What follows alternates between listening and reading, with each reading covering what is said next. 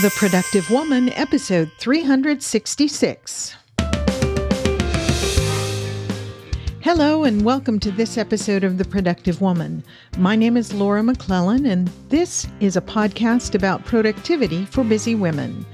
My goal is to help you find the tools and encouragement you need to manage your time, life, stress, and stuff so you can accomplish the things you care about most and make a life that matters. Thank you so much for joining me. In this episode, we're continuing our recurring productive reading series, this time talking about some lessons I've learned from Cal Newport's newest book, Digital Minimalism. You'll find more information and links in the show notes for this episode at theproductivewoman.com/366. So, as I said, this episode is a continuation of our recurring series, Productive Reading, where we talk about books that are relevant to our productivity journeys. So in the past, we've talked about lessons and key takeaways I've found in books such as Gary Keller's The One Thing, The Power of Habit by Charles Duhigg, 3 books written by Brené Brown, Courtney Carver's Soulful Simplicity, The Free Time Formula by Jeff Sanders, James Clear's wonderful Atomic Habits, Free to Focus by Michael Hyatt, Attention Management by Maura Neville Thomas, The Minimalist Home by Joshua Becker, and most recently, Effortless by Greg McKeown. I will have links to the episodes that discuss those books in the show notes, but this time I'm sharing some of my most important takeaways from a book I read real recently. It's a 2019 book by Cal Newport, who's the author of, among other things, the best-selling book called Deep Work that I think I've mentioned once or twice on the podcast. So I recently read his 2019 release, Digital Minimalism, and I've been looking forward to talking with you about it. So let's get into that. First of all, who is Cal Newport? The book cover flap copy describes him as an associate professor of computer science at Georgetown University and the author of 6 books, including Deep Work and So Good They Can't Ignore You. The book cover flap copy goes on to say, you won't find him on Twitter, Facebook, or Instagram, but you can often find him at home with his family in Washington, D.C., or writing essays for his popular website, calnewport.com. So what's interesting, or one piece of information that's interesting to know as you read this book, Digital Minimalism, is he's not on social media, and he never has been, but he's written a book about the effects of social media and other digital tools on us, and that's what this book is about. Why did I read it? Well, I have heard about this book from several sources I respect, and I was intrigued by its premise, which I'll talk about here in a minute, especially since I personally have struggled with the conflict between the convenience and the utility of the devices, electronic devices, and the apps and things that I use on the one hand, and the overwhelm of always being on, always being connected. I thought maybe this book would offer some insight into regaining some sense of control and peace in what Newport refers to as our tech-saturated world. So if that kind of resonates with you, you might find this book interesting. On the front flap of the book, it says this: common sense tips like turning off notifications or occasional rituals like observing a digital Sabbath don't go far enough in helping us take back control of our technological lives, and attempts to unplug completely are complicated by the demands of family, friends, and work.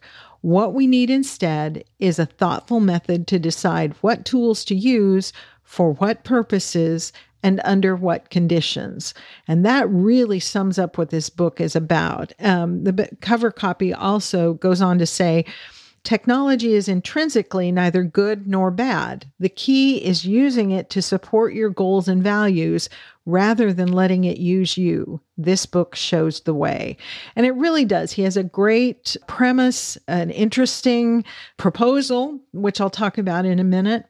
and a lot of very practical advice. The subtitle of the book is Choosing a Focused Life in a Noisy World. And that, all by itself really resonated with me personally, because as I think I've talked about in the past, we are living in a noisy world. There's always information coming at us, whether it's through our phones, our computers, the TV, wherever. There is nowhere to go for silence these days, it seems like. That's maybe an overstatement, but it's more common to be surrounded by literal noise and information coming at us than it is to be somewhere where things are silent. So that's what this book is talking about. I'll share some of the highlights from it because it really spoke to me because of that thing that I've just talked about. Just for your information, he defines in the book digital minimalism as a philosophy of technology use in which you focus your online time on a small number of carefully selected and optimized activities that strongly support things you value, and then happily miss out on everything else.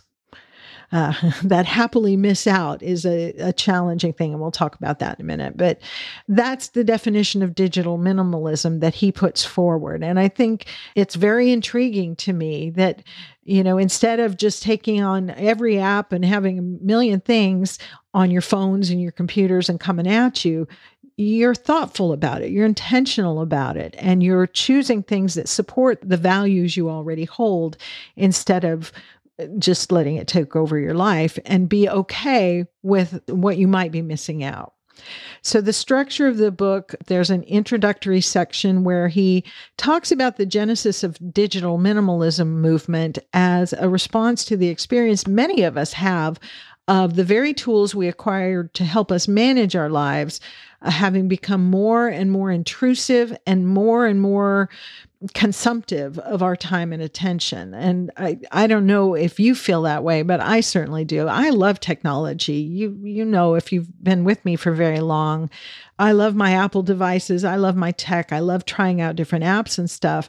But over time, it just becomes more and more intrusive and takes more and more of our time and attention.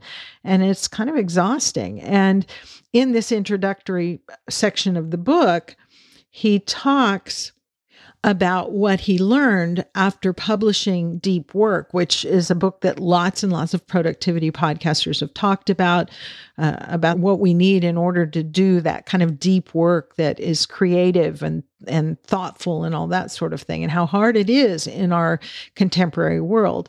Well, after he published that, he went on a book tour, and various conversations that he had, he learned of a widespread exhaustion reported by his readers and others he talked to, resulting from what he says, and I'm quoting here, the overall impact of having so many different shiny baubles pulling so insistently at their attention and manipulating their mood. And that's a key point there. He notes that, and quoting again, few want to spend so much time online, but these tools have a way of cultivating behavioral addictions. The urge to check Twitter or refresh Reddit becomes a nervous twitch that shatters uninterrupted time into shards too small to support the presence necessary for an intentional life. I mean, that's a pretty serious warning. And it's true if you think about it. When there are always alerts going off or different things demanding our attention, that uninterrupted time, if we have it, is moments here and there. And he talks about that the issue isn't a few minutes here and there spent online or checking social media feeds. It's the way the urge to do it interrupts what we're doing, whatever project we're working on. Because accomplishing things that matter, whether it's a creative project or a meaningful conversation, requires uninterrupted time. And that's just what we seem to have so little of these days. I think it's important to note that this book is not anti-tech. Although Newport is not on social media, he's not anti-social media, he's not anti-tech. And digital minimalism is not about getting rid of all your tech. any more than the minimalism movement is about getting rid of all your stuff. It's about being intentional and thoughtful about what you use, when, how, and why. And one of the things he says in the book is smartphones, ubiquitous wireless internet, digital platforms that connect billions of people. These are triumphant innovations. He goes on to say, few serious commentators think we'd be better off retreating to an earlier technological age. But at the same time, people are tired of feeling like they've become slave to their devices.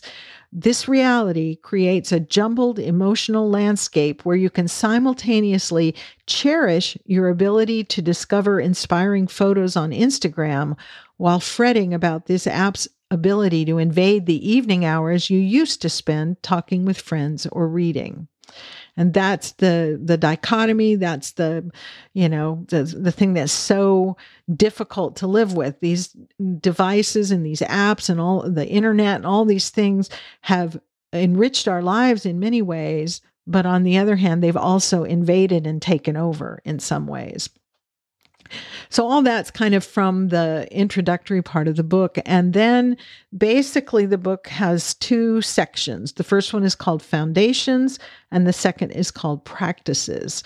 And the Foundations section kind of gives the philosophical underpinnings, or the why, of digital minimalism, as he puts it, starting with a closer examination of the forces that are making so many people's digital lives increasingly intolerable, before moving on to a detailed discussion of the digital minimalism philosophy. So he really gets into it deep, but it's not dry reading. It's very interesting. I actually listened to the book first on Audible, and it was just so thought-provoking and so fascinating that I bought a hard copy of the book so that I could go back through it and kind of underline and mark some of the passages that I wanted to think about more. Some of them I'm going to share with you in this episode. So that's the foundations. He's laying the foundation for the proposal he makes, which is pretty radical. And, spoiler alert, the proposal he makes is for us each to do basically a 30-day digital detox, where you eliminate all digital tools, apps, things like that aren't essential to your business or professional life. And he goes into how you can decide what's really essential, which ones you need to keep, which apps and things, services, things like that, and how to decide if something's essential or not. And then creating operating procedures, kind of boundaries around when and how you'll use these tools during the 30-day period. This is not a one-time detox where you just, you're going to take 30 days off and then just go back to the status the way it was before that. It's actually a period to break the hold these apps have on you. And then you become very intentional. And he really describes a great process for being very intentional about which one of these tools and apps and services you bring back into your life and under what circumstances. And the other piece of this proposal is during the 30-day digital detox, you don't just, give up your apps and services and things, but you also actively go out and intentionally pursue other interests and activities, maybe things you used to do before you started spending every evening scrolling mindlessly through Facebook. So you go back and again, he describes a great process, pretty detailed, for how you decide, what could I do? What things could I try? What did I used to like to do? What have I always kind of wanted to do? So that during this 30-day period, it's not just you're depriving yourself of, social media, but you're also actively going out there and pursuing other interests and activities and purposefully creating a different kind of life that's not dominated by online activities. And I think this is very interesting because, just as we've talked in the past, it's harder to break a bad habit than it is to replace it with a good habit. And we've talked about that before, but it's a similar kind of thing. And throughout the book, he uses case studies and, sort of testimonials from people who've done this process. He had reached out to his community through his blog, and got volunteers to actually go through this process and report on their experience of it. And a lot of them found that by the end of the 30 days, they had resumed activities, whether it was, learning to play an instrument or learning a language or setting up dinners with friends or whatever it might be, that they were so happy to be back involved in and that were so rewarding that by the end of the 30 days, they didn't miss the social media stuff that used to take up so much of their time, or the electronic digital stuff. And it was much easier then to go forward and not let those things take over their life again.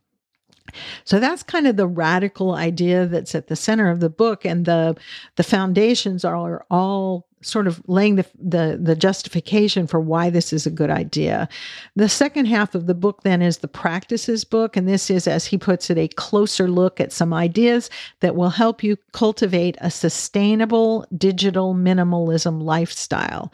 And he has sections on spending time alone, and we're going to talk a little bit about that. I'm not going to go into detail on these practices, but want you to understand, or at least hear some of what he recommends. So spend time alone, don't click like, and he goes into a very interesting discussion about why clicking like on social media posts is not a great idea.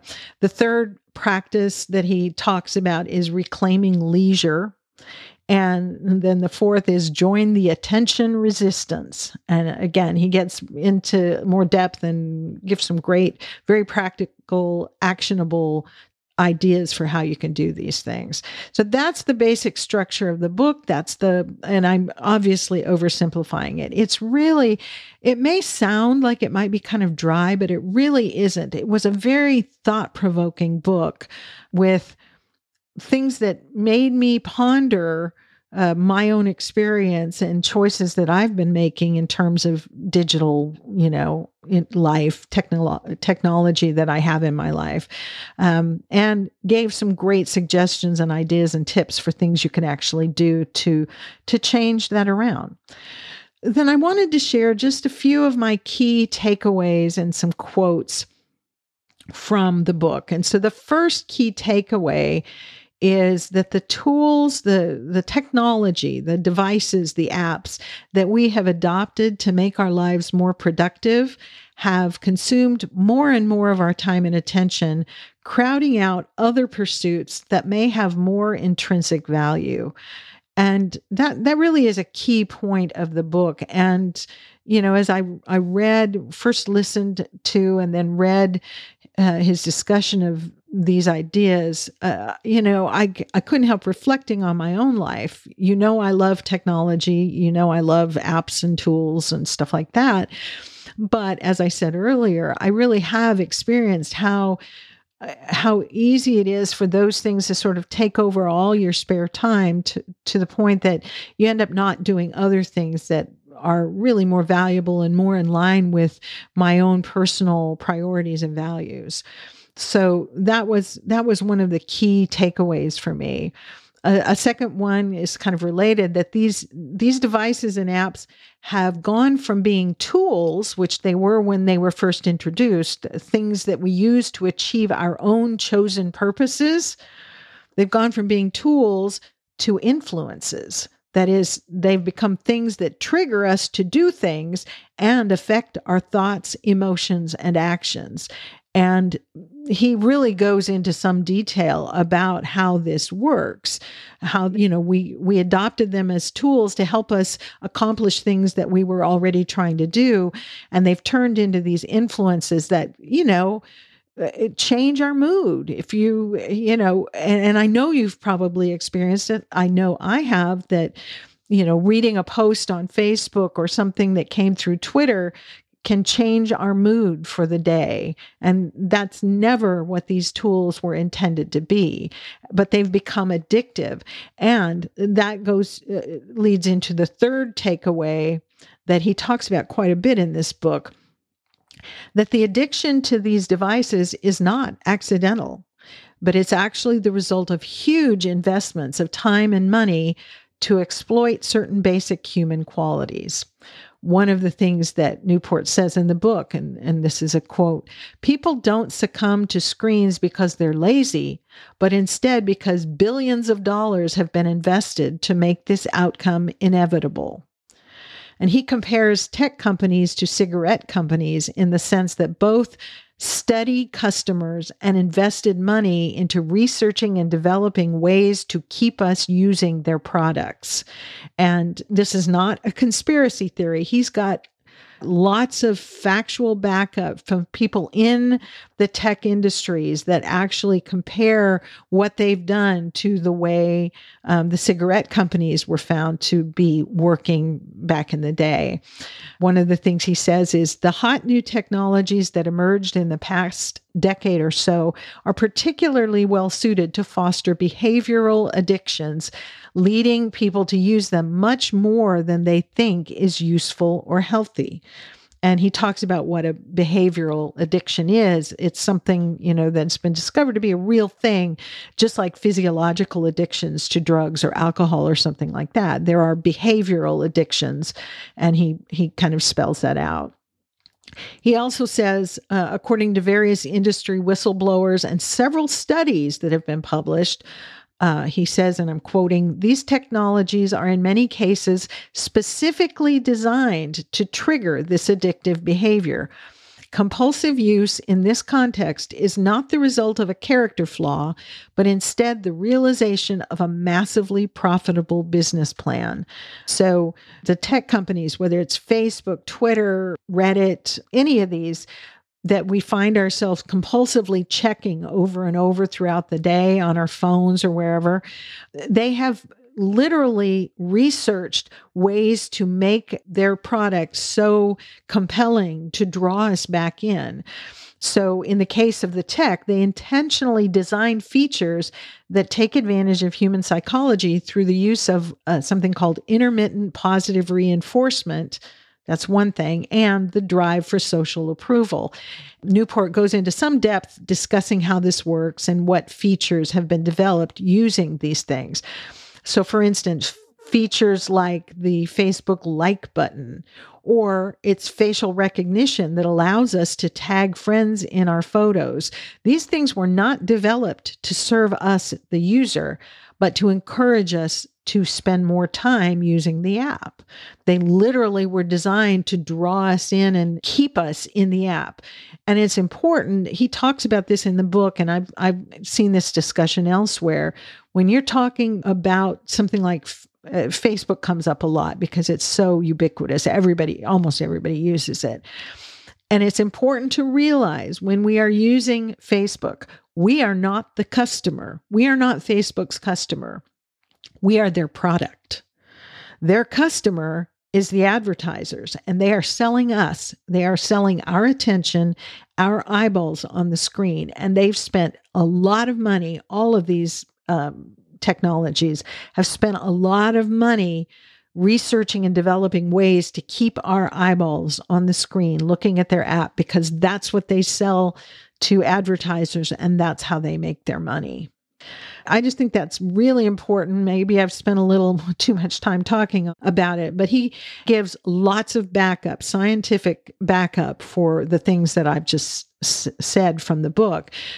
Studies that have been done, whistleblowers that have been, formerly employed with these or, involved in the development of these products have come forward to talk about this. So we're not just making this up. This is a real thing.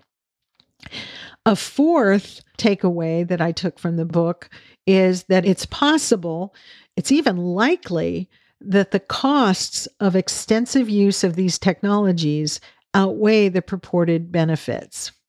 And one of the things he says about this is, we signed up for these services and bought these devices for minor reasons, to look up friends' relationship statuses or eliminate the need to carry a separate iPod and phone. And then found ourselves years later increasingly dominated by their influence, allowing them to control more and more of how we spend our time, how we feel, and how we behave. And, if you think about how often you reach for your phone, and he's got statistics in there, again, from studies of how many times the average person looks at their smartphone or checks their status in an app or things like that. And really think about it. What is your first go? And maybe you're not like this. If you're not, I'd love to hear from you of how you use technology, if you use it, how you've avoided these sort of addictive properties of it. But for most of us, what's the first thing we do if we're bored, if we're standing in line or we're waiting in the doctor's office or, whatever? We don't have a conversation most of the time with a real person. We don't, pull a book out and read it. We pull up our phones and just kind of mindlessly scroll through our Facebook feed or our Instagram feed or something like that. And if we've gotten lots of likes of one of our posts or lots of comments, we're jazzed about that. We get that dopamine hit. And if somebody's, unliked it or unfriended us or something like that, that affects our mood as well. And those are just kind of the basic points that he makes. He goes much deeper into the science of it. So it's really worth reading the book just to get that background, to give you something to think about in how and when you use these technologies. The fifth takeaway kind of comes out of the second half of the book where he's talking about the practices. And I told you the first chapter, I think, in that section is about spending time alone. And it really was interesting to read. He gave some great examples, like President Abraham Lincoln and other people, scientists and stuff, talking about solitude and getting away. And so the takeaway is the crucial importance of solitude for our psychological health and our productivity, and the threat to solitude that's posed by unrestricted use of technology. He talks a lot about this, and it's one of the things that's really stuck with me. And from his perspective, solitude is more than just physical separation, because you can be alone and not experiencing solitude. It goes deeper than that. He defines it as solitude as a subjective state in which your mind is free from input of other minds. So if you are alone, so you're isolated, but you might not be experiencing solitude if you're looking at social media, if you're surfing the web and you're reading blog posts or even listening to podcasts.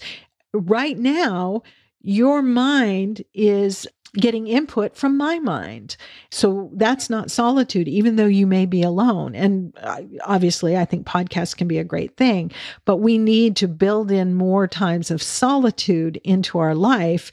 And I'll talk about reasons why, because our minds need this to be psychologically healthy. One of the things he says is solitude. Remember that he's defining it as this subjective state in which your mind is free from input from other minds. So he says solitude requires you to move past reacting to information created by other people and focus instead on your own thoughts and experiences wherever you happen to be. We are not good at that these days. I mean, you might be, but we as a society are not good at being alone with our thoughts, and yet we need it. And he makes a very strong case for this in the book. He talks about solitude deprivation. He defines it as a state in which you spend close to zero time alone with your own thoughts and free from input from other minds. He says most of us are experiencing solitude deprivation because we're almost never alone without input from other minds. He says, when you avoid solitude, you miss out on the positive things it brings to you, the ability to clarify hard problems, to regulate your emotions, to build moral courage, and to strengthen relationships. He sums it up by saying, if you suffer from chronic solitude deprivation, therefore, the quality of your life degrades. And I just ask you to think about that. Does that resonate with you? Does that feel true in your life, that if you are never alone with your thoughts, does that degrade the quality of your life? In the book, he uses the generation born after 1995 as kind of the canary in the coal mine, because we can watch them and see the effects of chronic solitude deprivation. They are the first generation to enter their preteens with access to smartphones, tablets, and widespread internet access.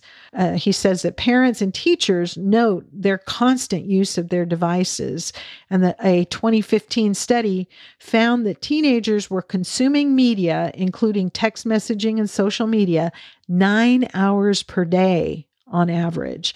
Think about that. And I've certainly observed this in my granddaughters, who are some of them in their preteens, and how when they come to visit, they always have their phones in their hand. They're always doing things with it, messaging back and forth with their friends, doing things like that.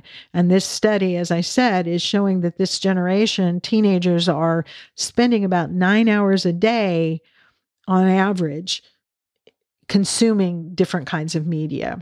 He talks about how a college administrator, who is the head of mental health services at a well-known university, told him that she had observed shifts in student mental health. And she said, and I'm quoting here, "Until recently, the mental health center on campus had seen the same mix of teenage issues that have been common for decades: homesickness, eating disorders, some depression, and the occasional case of OCD. Then," she says, "everything changed. Seemingly overnight, the number of students seeking mental health counseling massively expanded, and the standard mix of teenage issues was dominated by something that used to be relatively rare: anxiety." She goes on to say that, or he says in the book, the sudden rise of anxiety-related problems coincided with the first incoming classes of students that were raised on smartphones and social media. So they're seeing a correlation that in this generation, the canary in the coal mine generation, born after 1995, raised with smartphones and internet everywhere, this college administrator is seeing a drastic and almost sudden, overwhelming increase in anxiety among these students. And he goes in the book, he goes into what they think the sources of this anxiety are, the social approval kinds of things. He cites some similar information from an expert on generational differences among American youth. So this is in America.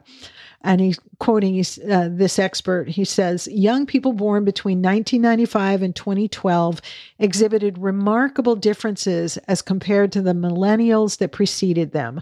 One of the biggest and most troubling changes was their psychological health.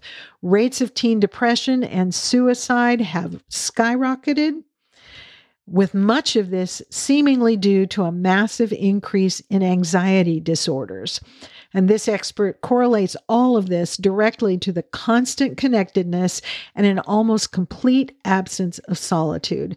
There is simply no time when these younger generations are alone with their thoughts. And I can again say with my granddaughters, they take their phones to bed with them and they lay in bed late at night, texting back and forth with their friends or doing TikTok videos and stuff like that. So they're almost round the clock, except for those few hours when they're sleeping, they are taking in information from other people's minds, and they're not alone with their thoughts. I could go more into this. As I said, looking at this generation, we're seeing what the impacts are, but the impacts affect all of us. The impact of this chronic solitude deprivation. This is just a great illustration of it. The fifth key takeaway for me from the book was the importance of leisure, and going along with that, the difference between leisure and sort of doing nothing. So in the chapters about this, he describes and makes the case for several, what he calls leisure lessons, things we should do for the use of our leisure time, which is time not committed to work and other things like that. And the leisure lessons, which I won't go deep in, but they are: prioritize demanding activity over passive consumption, Use skills to produce valuable things in the physical world, creating things. One of the things he says in this chapter is, in a culture where screens replace craft, people lose the outlet for self-worth established through unambiguous demonstrations of skill. So he talks about good uses of our leisure time include using some kind of skill to produce valuable things in the physical world, whether that's a piece of music or a craft thing or a piece of furniture or whatever. And the third lesson is seek activities that require real world structured social interactions. So this is something we can do during that 30-day detox and carry forward into the rest of our lives. He recommends specific practices to develop in place of using screen time to soothe boredom. So instead of turning to our screen and sort of passively consuming other people's ideas, starting during that 30-day digital detox period, do these specific practices. Fix or build something every week. Second one is schedule your low-quality leisure. That is, put boundaries around screen time, social media, etc. The third one is to join something. And the fourth is to follow what he calls leisure plans. And he goes into more detail in the book. And it was very helpful. And I'm trying to figure out how to kind of do these things in my own life. So those are my key takeaways. Probably a key message of the book that has really stuck with me is that making small changes in our use of technology, like silencing alerts or taking days off from tech use, is not enough. Those things are good, but they're not enough. We need to change our mindset about tech usage from maximalism to minimalism. And he describes maximalism as, which is the attitude most of us have, is if a new technology has some benefit, that's good enough justification to adopt it.